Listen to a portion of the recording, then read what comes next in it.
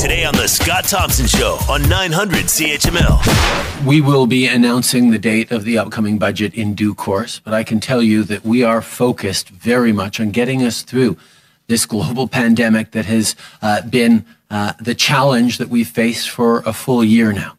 We have put forward measures repeatedly, including fiscal updates and significant investments in Canadians, from families to workers to small businesses. And we will continue to do absolutely everything necessary to get us through this pandemic as long as it takes. That's the promise I made to Canadians, that we would have people's backs every step of the way, whether it's on income supports, whether it's on the housing benefits we've announced today, whether it's on getting them vaccinated as quickly as possible. The Prime Minister is obviously walking a very fine line here as he is hoping for an election, trying for an election to take the large numbers that the leaders have through a global pandemic and translate that into a majority government. Part of that may be a budget, maybe not.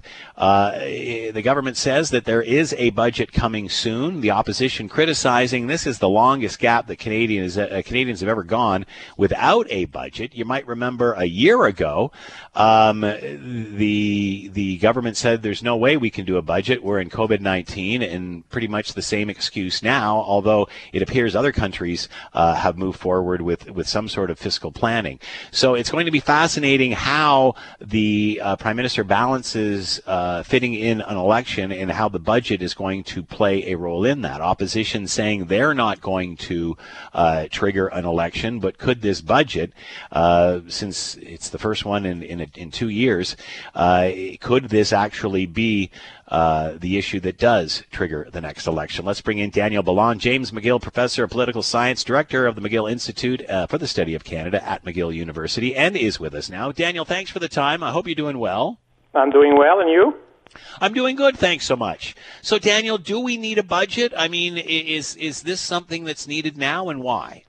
Well, the sooner the better. 2 years without a budget is a very long time. I mean, yes, there is a crisis, but, we went through the First World War, Second World War, the Great Depression, the Great Recession, and we never had such a long gap between two budgets in a row. So after a while, I think it's just necessary. It's necessary for us Canadians, in matter of transparency. It's necessary to know where the government is going. And it's necessary also in the context of a minority parliament for the opposition to really look at this budget and say whether they still have confidence in the government or not. So why have we not had one until now, especially considering the examples you just gave? Well, I think it's really the fiscal uncertainty related to the pandemic, but also the emergency spending. And I think I understand why we postponed the budget last year. That made sense. But I think now we need a budget very soon. If it's not if it's not this month, next month. But it's just not, it's not good for the country to be without a master plan, because that's what the budget is. It's very important. It's probably the most important thing Parliament votes on a regular basis, and it's about the finances of the country. So we need a budget. We remember that this was chatted about last year, and the government gave the same reasoning. We're in the middle of a pandemic. We have no idea how much we're spending or how much this is all going to cost at this point. It's all the great unknown. And again, there was pressure on them for a budget. Instead, they held a fiscal update and prorogued government and had a throne speech. And everybody thought we were going to be called into an election between the first and second wave, but then the second wave took off, and all of a sudden the plans changed. So, going back to what happened last year with the throne speech and such, where do you see this going? Yeah, politically, timing is everything, and you're right about the fall. The second wave really was the timing, where politically, of course, was not good for the Liberals. And frankly, earlier this year, what happened with the vaccine supply really was bad news for the government. Now that the vaccine supply is up, the hope is that by the time there is a budget, the rates of vaccination will be significantly higher. And for people who think about the late spring election, after the budget, we'll see there will be a confidence vote if the rate of vaccination is quite high, especially among the most vulnerable populations, it's not impossible to imagine a late spring election or a summer election.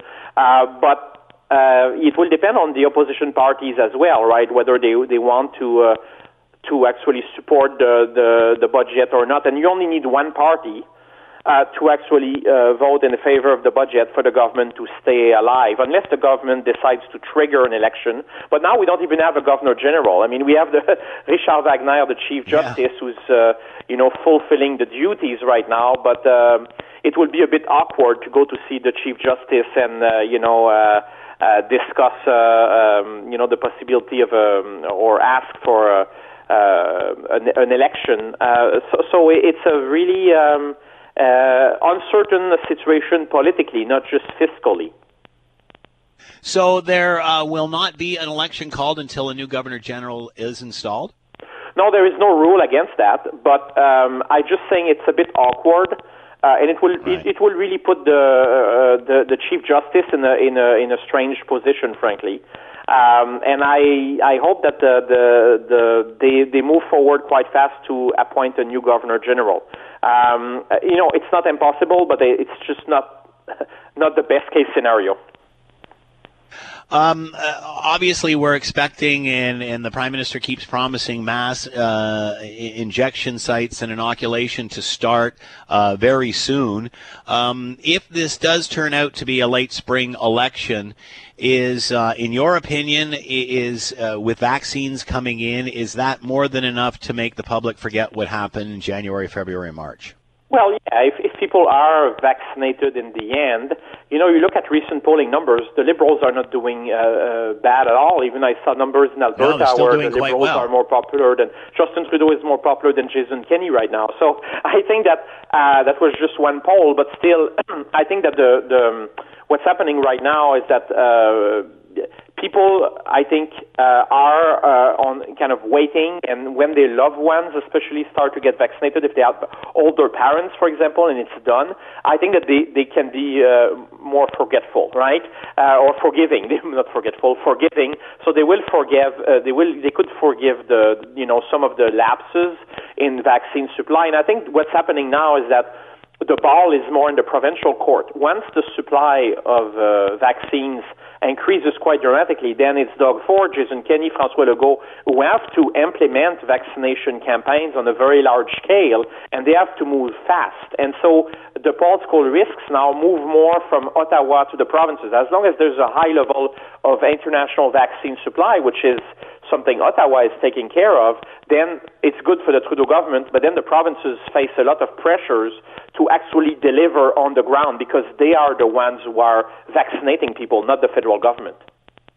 Are you surprised that we have been paying so much attention on where the provincial governments are with a lack of vaccination as opposed to why we don't have more vaccination? And again, the feds have put the provinces in a very precarious situation because if you go back and ask any of the provinces back in January, they were expecting a slow supply to slowly start trickling in and ramping up. And instead what we've seen is shortages and inconsistencies.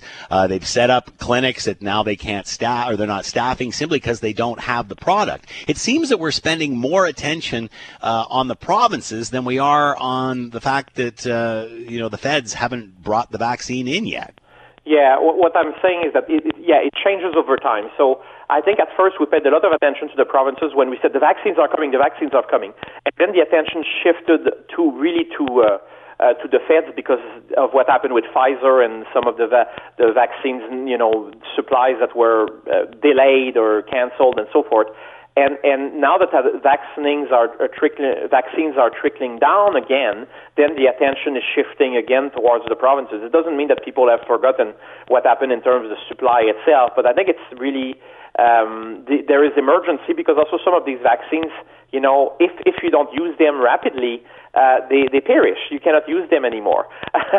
So it's really a race, more than a marathon. It's a sprint, but a constant sprint over months and months. And some provinces are doing better than others right now in terms of vaccination. But what I'm saying is that yes, Ottawa faces some political risks, but it's the same thing for premiers as well. The place where it's going the better is the territories. Of course, they are very small in terms of population, but their vaccination rates are very high compared to the provinces. But you look at the provinces, there is some variation. Quebec is doing better than BC right now, for example, and Ontario, but in terms of rates of vaccination, but it's still very early in the game.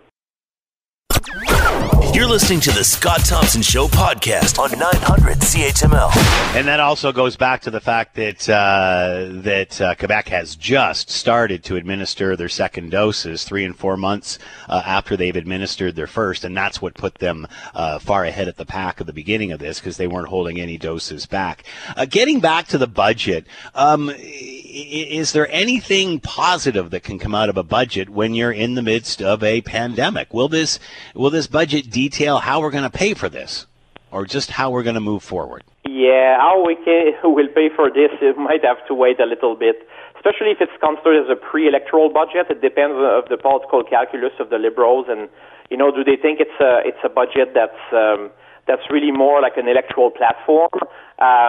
In that case, I don't think you will see much in terms of how we can, balance the budget anytime soon. And they are saying it. There is no, even the Conservatives are saying it. There is no, I think, objective of balancing the budget anytime soon.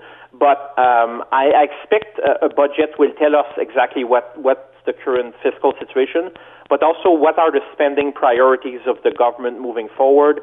Are they still focusing on kind of a emergency stimulus or economic recovery, or they want to invest more in long-term social programming, which is not necessarily directly related to the pandemic, although sometimes it is, like long-term care, because we discovered or we were reminded of the fact that our long-term care system is really flawed because of COVID, and so many older folks died in long-term care facilities.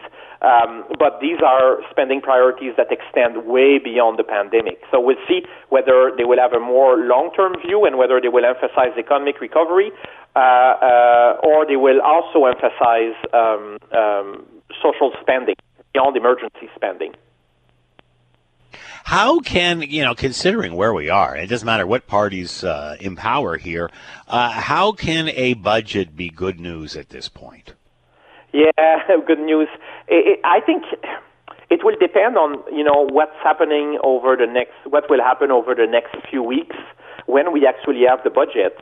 If the economy, if more people are vaccinated and the economy improves, then maybe the budget will feature projections that are a bit more hopeful about the deficit and the debt and economic factors, like potential unemployment rates and so forth.